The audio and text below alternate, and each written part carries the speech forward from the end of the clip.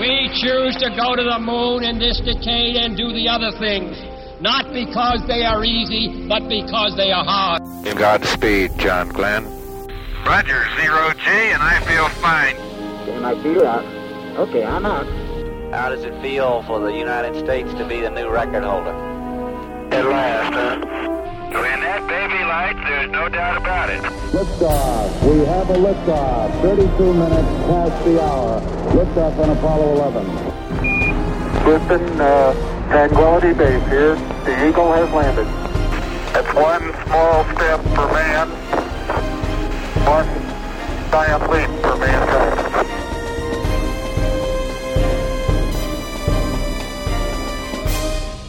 Hello and welcome. This is Michael Annis, and you're listening to episode number 342 of the Space Rocket History Podcast. And now, Apollo 15, Lunar Orbit and Landing. On the morning of the fourth day, 70 hours into the mission, Capcom called up to the astronauts. "Good morning, Dave. It's time to rise and shine." There was expectancy in the voice at Houston and excitement out in space. The moon was ahead. This was the day when Apollo 15 would pass beyond the western leading limb of the moon, the leading edge, to its far side. But before that happened, another important task had to be accomplished. The SIM bay door on the service module needed to be jettisoned in order to expose the cameras, sensors, and experiments to the lunar environment. The door was a hunk of metal 5 feet wide and more than 9 feet long, and they were going to release it with explosives. It was decided to jettison the door before they entered lunar orbit in case it hit the large engine bell at the rear of the spacecraft. This operation was a first for the Apollo program, which is why, as a precaution, the crew would first don their spacesuits. It turned out to be much easier to put the spacesuits on in space. The astronauts simply let the suit drift in front of them and floated into it.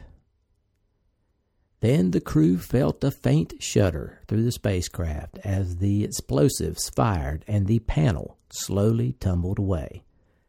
The detonation jolted a thruster valve closed, but the crew quickly reopened it from the control panel. The bay of the prize experiments was now exposed to space, ready to whir into action when they reached lunar orbit. Next step, lunar orbit insertion. This is Apollo Control. It's 78 hours, 10 minutes. The viewing room behind the Mission Operations Control Room is beginning to fill up now as we near the loss of signal. All of the flight directors are beginning to assemble in the control room proper. The crew was silent as they coasted into the moon, preparing for the lunar orbit insertion burn that would slow them down enough to enter lunar orbit. As with the previous moon landing missions, their course would take them behind the moon, and when that happened, they would lose contact with the Earth. This is Apollo Control. We're 5 minutes away from loss of signal now. And Apollo 15 is 484 nautical miles from the moon. Velocity 7,185 feet per second. As the astronauts neared loss of signal, Houston wished the crew well for the lunar orbit insertion burn. 15, this is Houston. Houston, 15, go. Gentlemen, everything looks perfect down here, and all we can say is have a good burn. Okay, thank you. We'll see you on the other side. Roger. For the first time, the crew was behind the moon and out of touch, totally on their own. Right on schedule, the SPS engine fired, slowing Apollo 15 down to about 3,500 miles per hour. When they came out of the burn, they were coasting in lunar orbit. As the astronauts were in the dark during the first part of the orbit, their only visual indication of the moon was the lack of stars in the vast area of space it occupied. Then came the reward. As they passed the terminator, the dividing line between the portion of the lunar surface in darkness and that in light, all of a sudden, the spacecraft came from darkness and broke into sunlight. Even after the many months of studying the moon and learning all the technical features, the astronauts felt absolutely overwhelmed seeing the far side up close. It looked spectacular. Back on Earth, Mission Control began to anticipate acquisition of signal, indicating Apollo 15 had made it around the far side. We're 3 minutes away from a nominal acquisition time now. 1 minute to go. 10 seconds.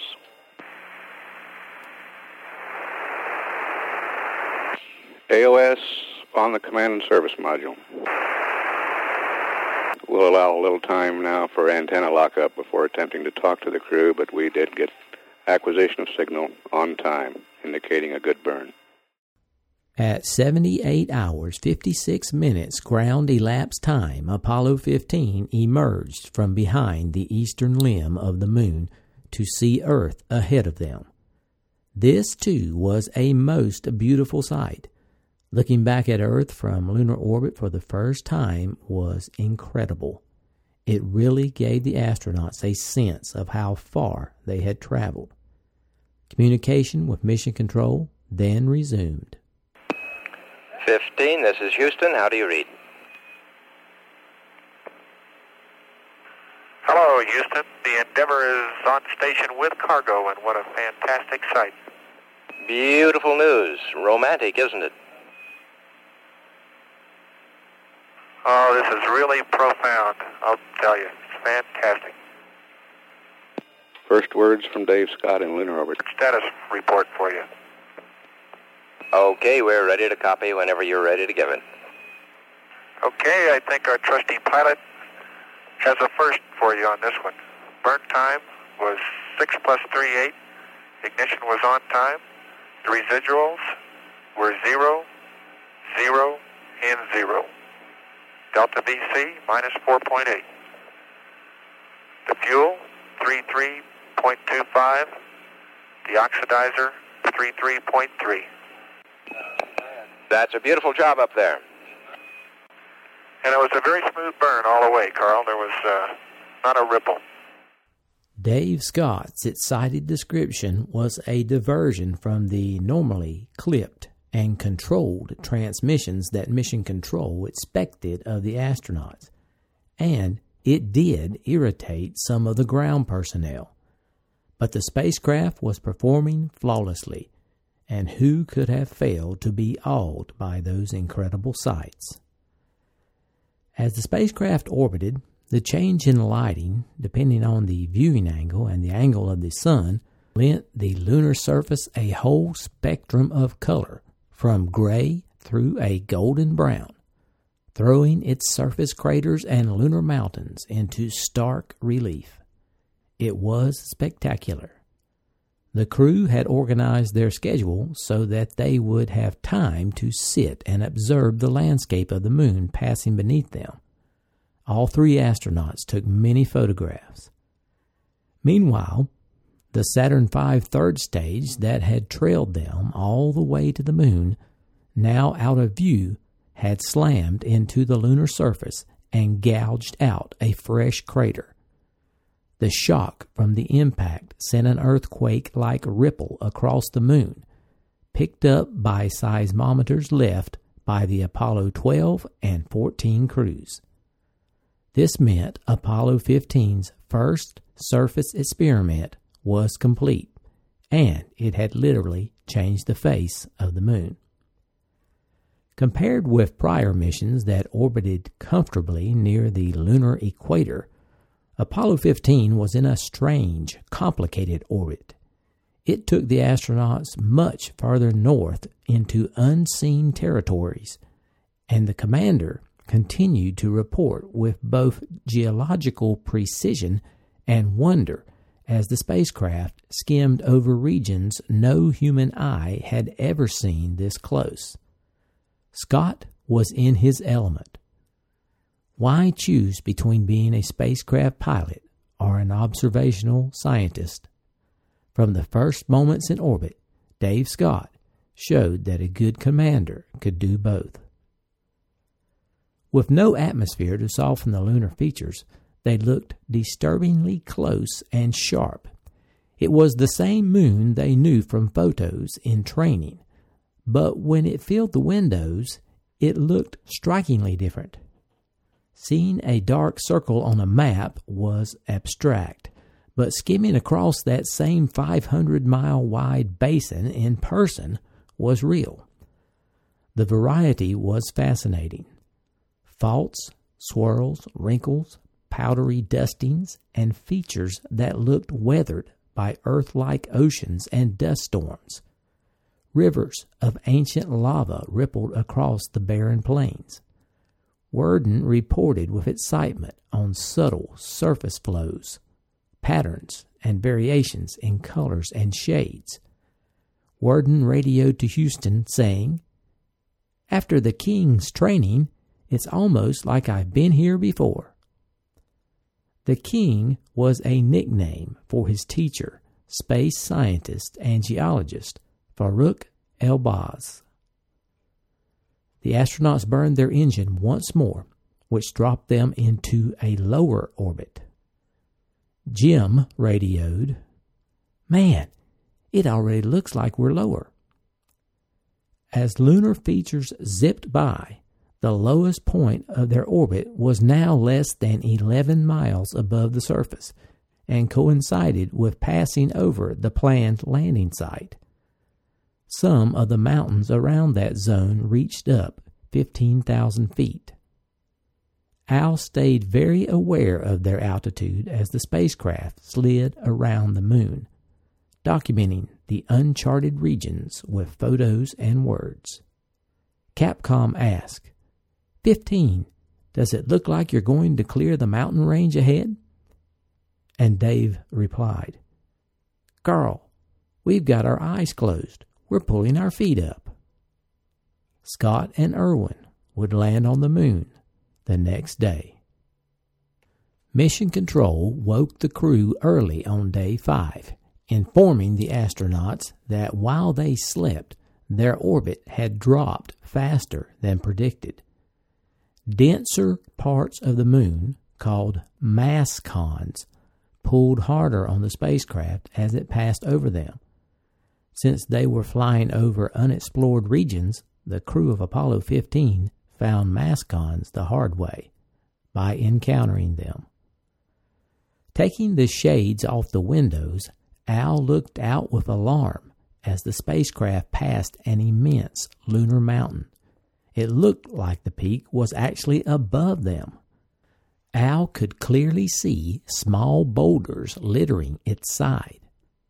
Worden wondered, how low are we? He knew they were planning to land on the moon today, but not by hitting a mountain. Mission Control gave them the figures. Apollo 15 had dropped down under 46,000 feet.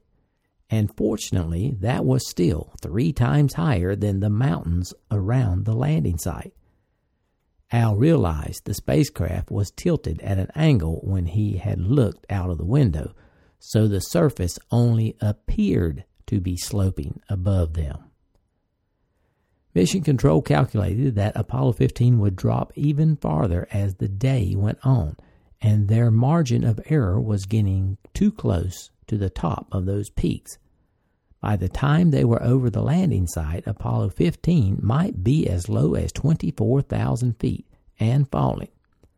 The crew was told to fire the thrusters, and that raised the orbit a little. However, that was an extra task in a day that was already packed. The next major task was now at hand. It was time to prepare to separate the lunar module from the command module. The actual separation was planned to occur on the far side of the moon, out of radio contact with Mission Control. Since there was always a risk of losing pressurization in one of the vehicles when they undock, all 3 astronauts were once again required to put on their spacesuits. After suiting up, the astronauts began the process of equalizing the pressure between Falcon, the lunar module, and Endeavour, the command module, a necessary prerequisite before Scott and Irwin could transfer into Falcon. With this accomplished, Dave and Jim headed into Falcon to prepare for their lunar landing and were soon busy ensuring there was no broken glass in their spacesuit hoses. Then they proceeded to update the lunar module's guidance computer.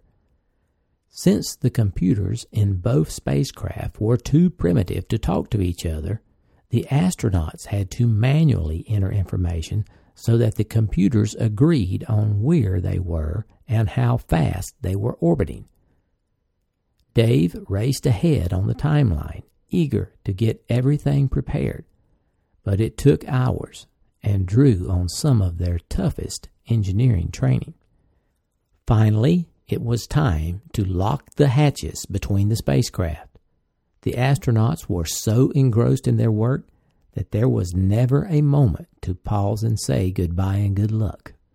Dave and Jim relied on Al to keep Endeavour, their only ride home, in lunar orbit for them, and Al had confidence Dave and Jim would survive their ambitious lunar surface explorations. So perhaps there was no need for good luck. Finally, they were ready to undock. Al hit the switch to separate the spacecraft, but nothing happened.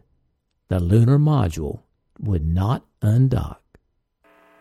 This is Apollo Control. We're now about 2 minutes from reestablishing radio contact with Endeavour and Falcon. And when next we hear from the 2 vehicles, they should be separated and moving apart at the rate of about 1 foot per second. About a second after separation, Al Worden was to fire the thrusters on the command module for about 3 seconds to give him that 1 foot per second separation velocity. The flight dynamics officer reported that we're seeing a consistent downtrack error of about 15,000 feet per revolution. This is not unduly large and is the sort of error that will be taken out by targeting the powered descent, the time of ignition, and also by updating the state vector or the LEM guidance system's knowledge of the orbit that it is in. This sort of error can comfortably be removed prior to the beginning of the powered descent. And we're coming up now on 30 seconds until reacquisition. The first order of business will be to confirm the undocking and separation. And we've just had acquisition of signal. Endeavour Houston, standing by for a SEP report.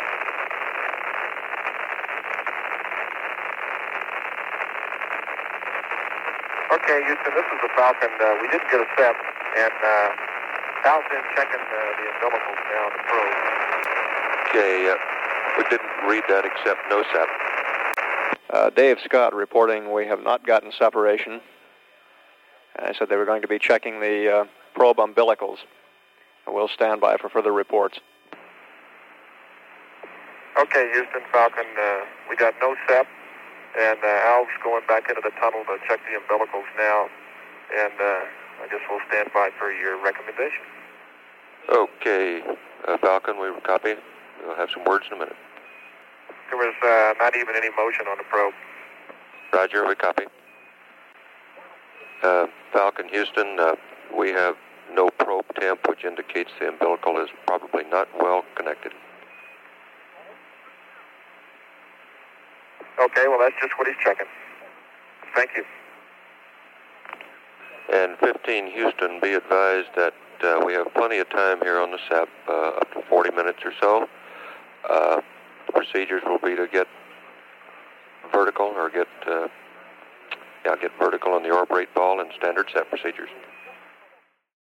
Houston reported that there was still a 40-minute window to separate, so there was no panic to correct the problem.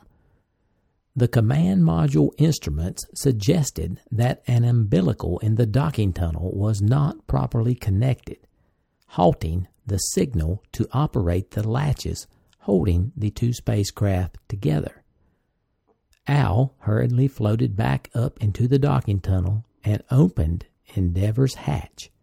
He then realized that if the spacecraft separated now, he would die. He would be shot out like a cork from a bottle as the oxygen in the crew cabin emptied into space. Al found that the umbilical cord was loose in its socket. He plugged it back in, locked the hatch, and floated back to his couch. This is Endeavor, and I'm all set up again. The tunnel's vented and pressure's good. Okay, very good. Give me a minute. Okay. That's Al Worden and Dave Scott talking back and forth between Endeavor and Falcon. Okay, Dave, about a minute and a half.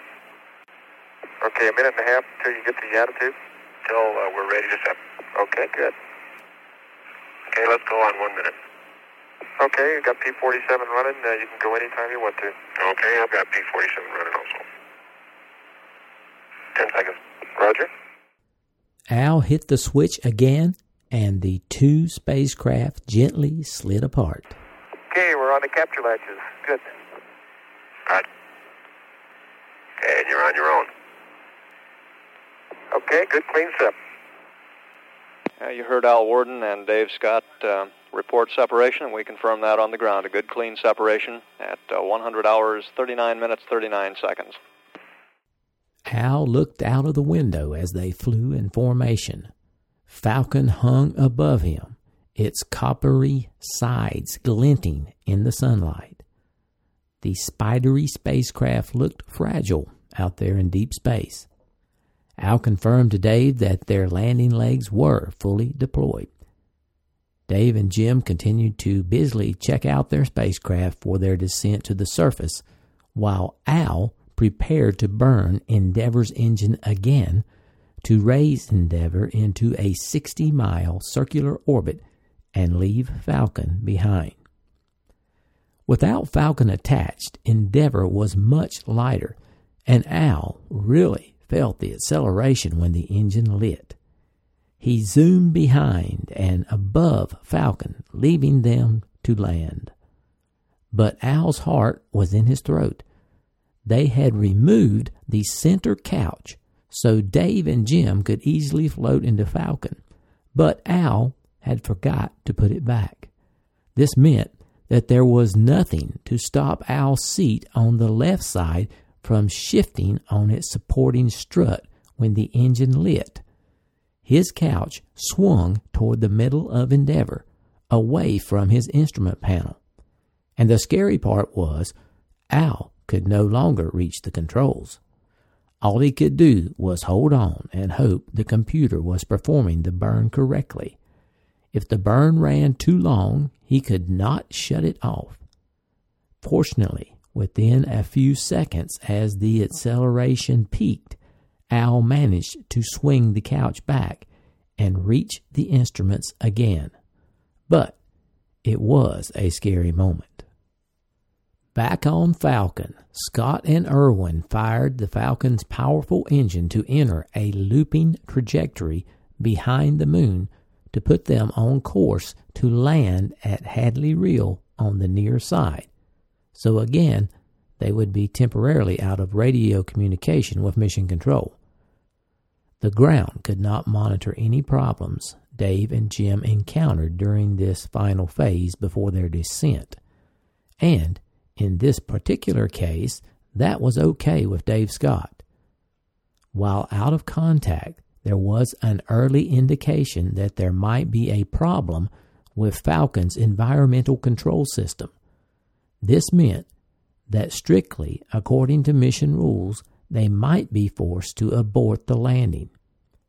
It was not a serious enough problem to endanger their lives, and it was Commander Dave Scott's call.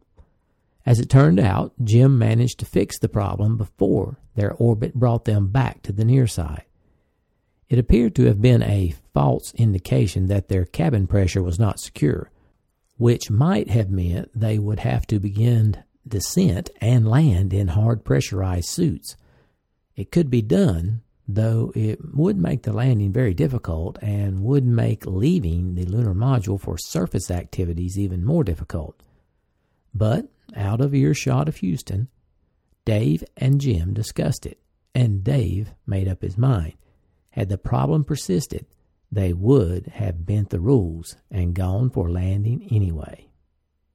After a final systems check and trajectory certification, Houston gave a go for descent call at 104 hours 26 minutes ground elapsed time. Flight Director Glenn Lunny at this moment getting a final status for powered descent. Okay, go for the final trim. And Falcon, you are go for PDI. Roger, go for PDI. The descent of Apollo 15 would be quite different from that of any previous Apollo mission. Not only was the spacecraft bigger and heavier because of all the extra equipment, but the landing site beyond the ridge of the Apennine Mountains meant that the spacecraft had to come in to land at a much steeper angle, twice that of previous missions. Rather than descend to a brief level off or step during final approach as other lunar landing crews had done, Scott was determined to come down in as smooth a linear sweep as possible. This would conserve fuel and give them more time to hover and be more selective in the touchdown point. But flying the lunar module during landing was rather like trying to run and turn corners on very slippery ice, which offers little friction to halt momentum. Maneuvering in space meant starting a movement long before a change in direction or speed was required. The lunar module was supported vertically by the power of its descent engine, which would maintain it in a hover, unless tilted forward to allow some of the power to drive its forward motion. But since there was no air to slow the forward velocity by drag, slowing forward motion meant tilting the lunar module backward so that some of the power could be used as a brake. If the power was used either for braking or to drive the lunar module forward, however, this had to be compensated for by increasing power. Otherwise, the vehicle would lose altitude. The same applied when moving left or right. It was like a delicate ballet of forward-backward and left-right movements, coupled with handling the descent engine. Dave Scott prepared himself for the ultimate flying challenge of his career. Just the night before, he had told Jim Irwin, quote, I'm ready to put that baby in there right now, end quote. 10 seconds. Knowledge, go for the pro. Going.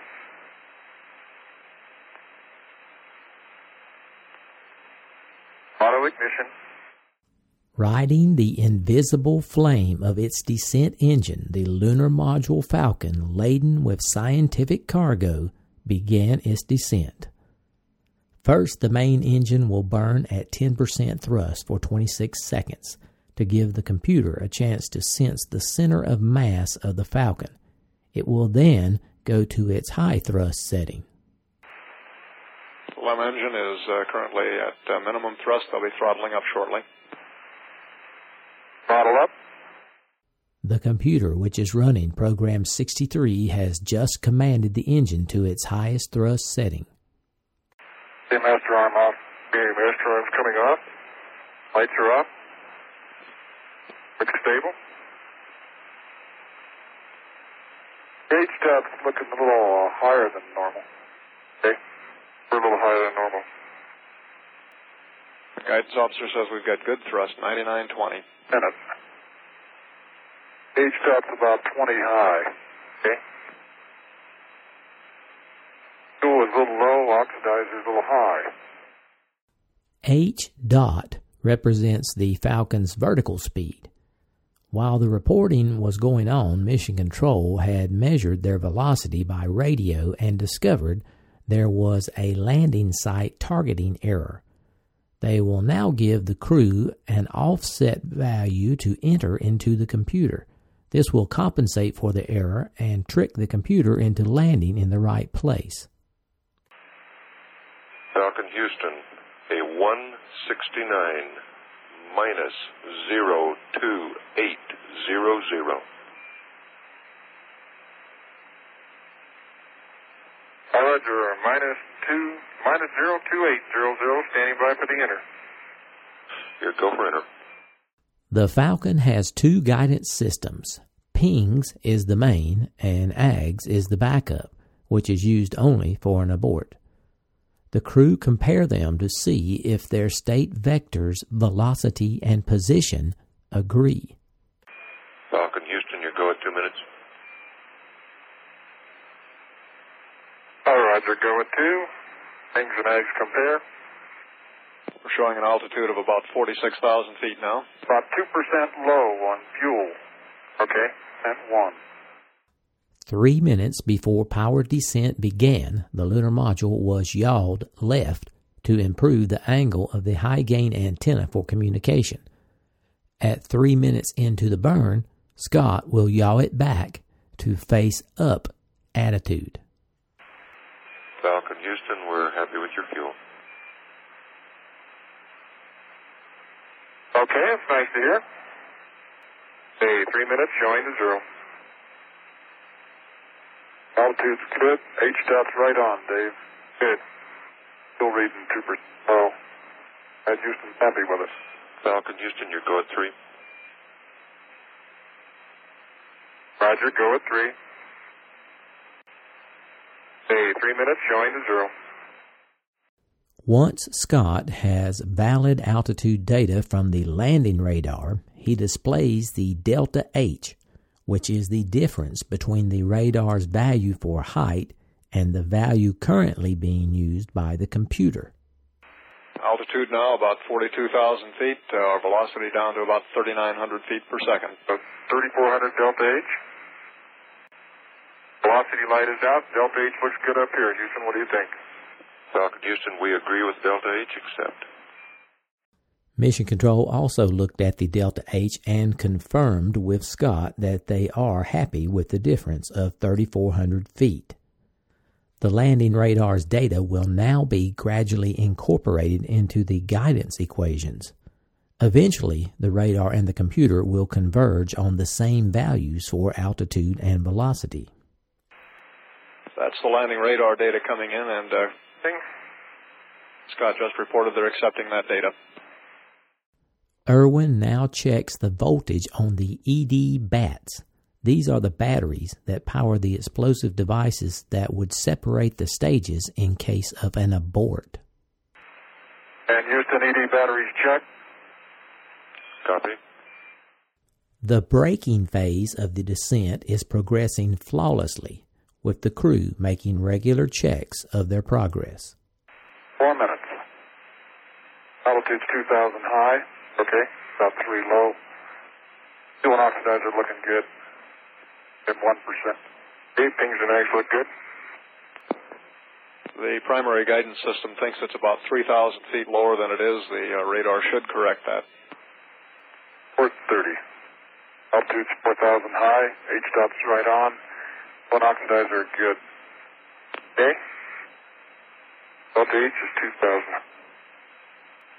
We're about 5 minutes into the maneuver now, and Glen Lunny taking a status, go all the way. High. About 9 high. Falcon Houston, your go at 5, and your fuel quantity looks good here. Okay, understand. Go at 5. Altitude 3,000 high, H.10 high. But oxidizer good. Okay? We're still looking good. Velocity down now to 2,400 feet per second. According to their instruments, they are rapidly converging on the ideal trajectory. This is despite the fact that the engine is still in its high thrust setting and is not being actively adjusted yet. Glenn Lundy making another status, says we look good. Aye. Okay, oxidizer good. And the Delta H is looking pretty good. Falcon Houston, your go at 6.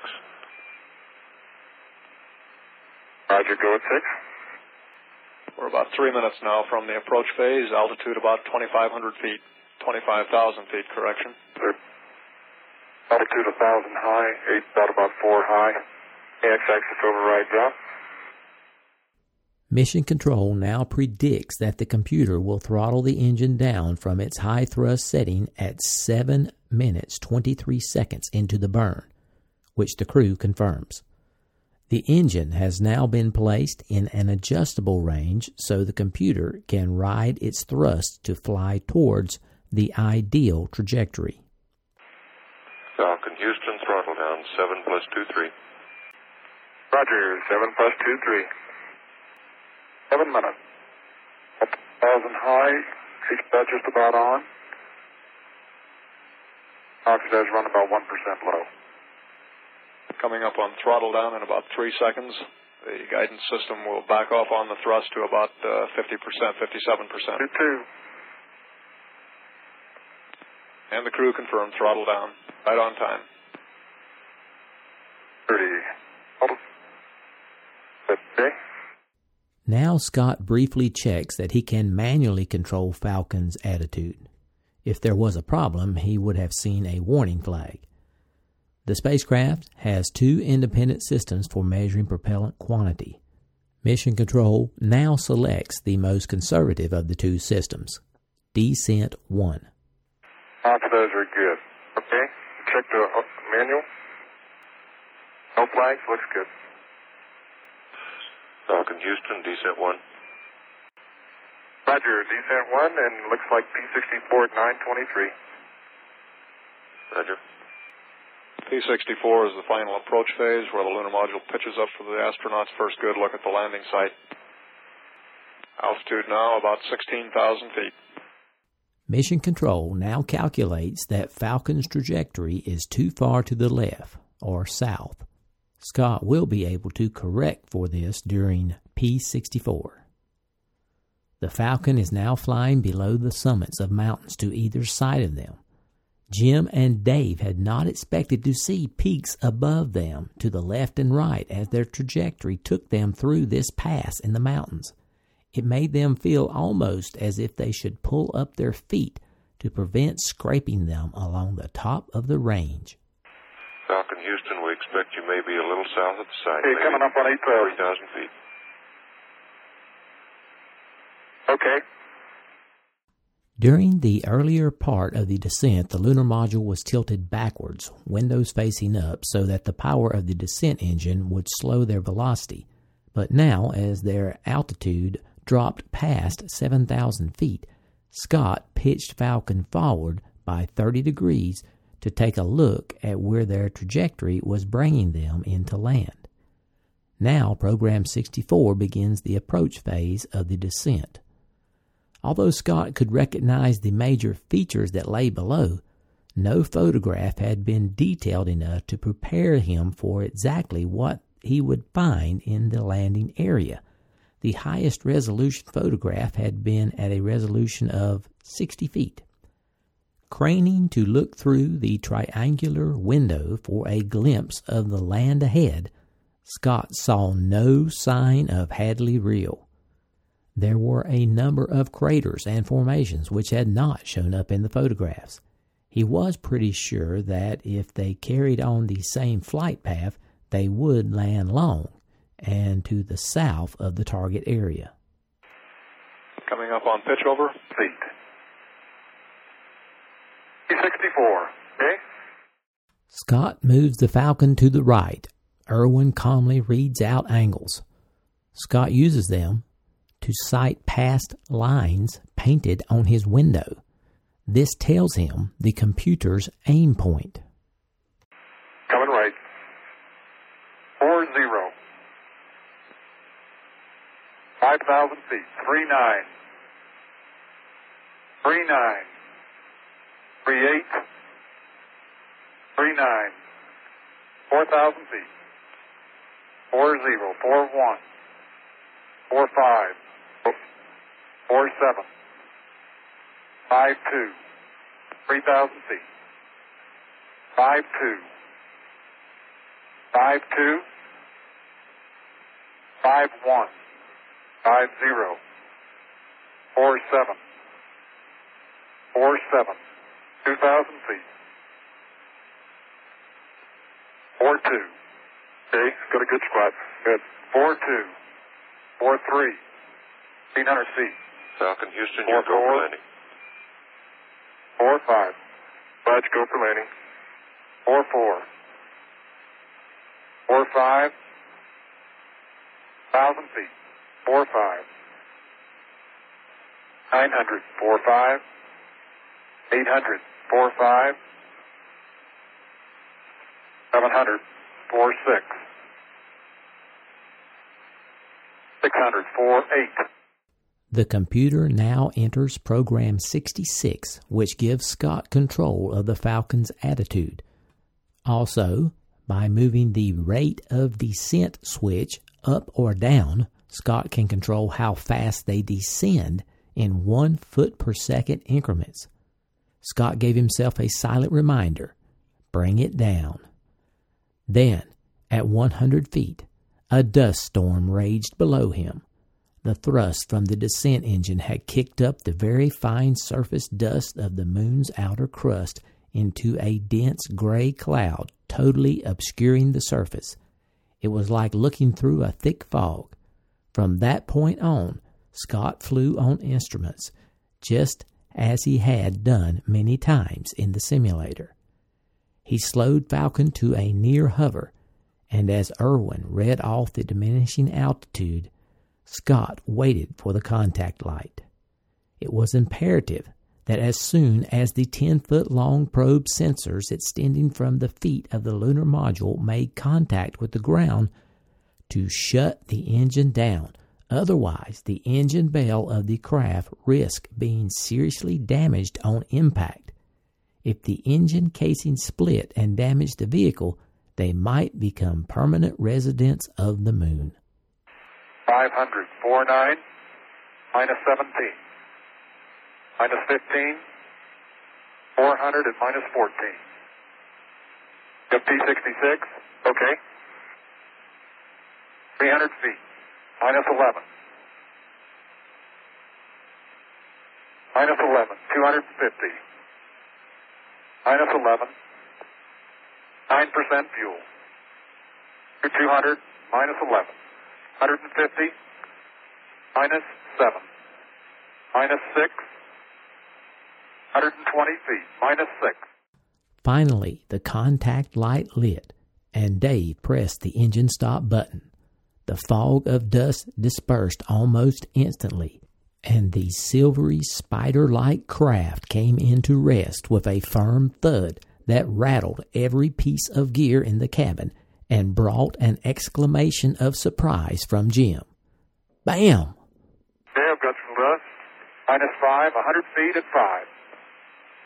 9% fuel. Minus 5. 80 at 5. Minus 3. 60 at 3. 50 at 3. Cross pointers look good. 40 at 3. 33. 25. 2. 7% fuel. 20 at 1. 15 at 1. Minus 1. Minus 1. 6% fuel. 10 feet, minus 1. 8 feet, minus 1. Contact. Man. Okay, Okay, Houston, the Falcon is on the plane at Hadley.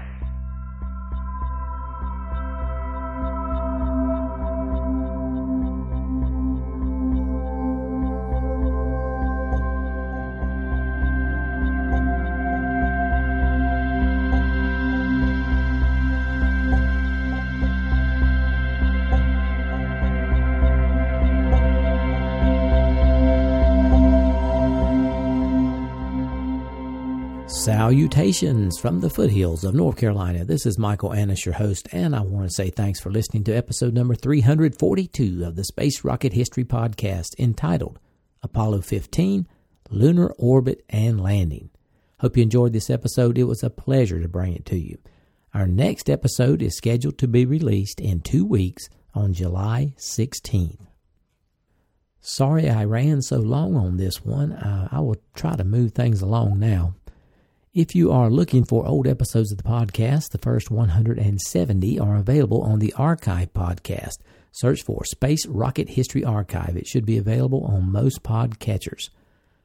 Okay, I had a few afterthoughts on this episode. It kind of sounded like Al Worden had a Wile E. Coyote moment when he fired his engine after separation. You remember Wile E. Coyote from the old Roadrunner cartoons? Well, I'm glad things worked out. I thought it was interesting. Dave and Jim had a little ECS problem on the back side of the moon on that last orbit. But they were going to land anyway. Now I wonder how seriously bad it would have to be before they would actually abort a landing. I'm thinking it would have to be pretty desperate. I guess they both knew this was their once-in-a-lifetime chance to land on the moon, and neither wanted to give that up, and I don't blame them. And lastly, I want to thank Mr. Lewis from NASA Houston for the care package he sent me. First of all, it was inside a very sturdy wooden package decorated with the Apollo 15 logo and the NASA meatball sticker on the back. There were several items in the package. The most impressive was the 2 vintage 1971 NASA fiberglass cafeteria trays with authentic cigarette burns. Could it have been Kraft or Krantz who put the burns there? You know, there was a lot of smoking going on back then. The trays also had the aluminum patina on the back, a remnant of being slid along the line as food was retrieved. You know, at first I didn't know whether I should frame them or use them. But it turns out Mrs. SRH and I have been using them for all the meals we enjoy in front of the TV set in the living room. Mr. Lewis also sent me an authentic stamp released during the Apollo 15 mission, and I love it. It is very historical and my first set of an Apollo stamp. Thank you very much, Mr. Lewis, for going to the trouble and expense to send that to us. We really do appreciate it. Okay, if you are enjoying the podcast without commercial interruption and are financially able, please consider supporting the podcast. For the past 7 years, we have been completely listener-supported. To contribute, go to the homepage, spacerockethistory.com, and click on the orange Donate button or the Patreon link. Over the last fortnight, we had several new contributions. I would like to thank Ryan M. from Michigan, who donated at the Orion level. Magnus B. from Australia donated at the Salyut Skylab level and earned a shooting star emoji. Matthew T. from Alaska donated at the Mercury level and earned a moon emoji. Ryan B. donated at the Mercury level. Rasmus J. donated at the Vostok level and earned a rocket emoji. C.J. Kendrick donated at the Sputnik level. Andrej S. from the Czech Republic sent in another donation and is at the Soyuz level. And Derek F. pledged on Patreon at the Apollo level. Our total Patreon donors have reached 249. Our goal is to reach 300 by the end of the year. Our total donors for 2020 have reached 356, with a goal of reaching 500 by the end of the year. Now, here's Mrs. SRH with this episode's donor giveaway. Thanks, Mike. Hello, SRH friends. Some of you have sent good wishes for our daughter, who is expecting our first granddaughter. So here's an update. We had a little scare last week, but she and baby are okay. Our daughter is about 32 weeks along in her pregnancy, and her first child came at 34 weeks. The doctors would very much like her to make it 5 more weeks, but we shall see. Doctors said things could change quickly in a week, so we are keeping a close eye on her and baby. Thanks so much for asking and sending those good wishes. We really appreciate it. And now for the winner of our drawing. Remember, you will get the choice of a Space Rocket History magnet, or 2 coasters, or 2 stickers, or 2 static clings, or 2 holographic stickers. With the help of Google's random number generator, I selected Ian Baltutis. Ian, if you would email us, mike@spacerockethistory.com, and tell us your address and your prize preference, we'll get this out to you. Sincere thanks to all 356 of you who have contributed thus far in 2020. My sources for this episode were NASA, Two Sides of the Moon by David Scott, A Man on the Moon by Andrew Chaikin, To Rule the Night by Jim Irwin, Falling to Earth and Apollo 15 Astronauts' Journey to the Moon by Al Worden, Failure is Not an Option by Gene Kranz, Apollo 15 Flight Journal, Apollo 15 Lunar Surface Journal, The Internet Archive, David Wood's annotated version of the 16mm landing film, and Wikipedia. And that is all we have for this episode. I'll try to have episode 343 posted by Thursday, July 16th. Stay healthy, everyone, and so long for now.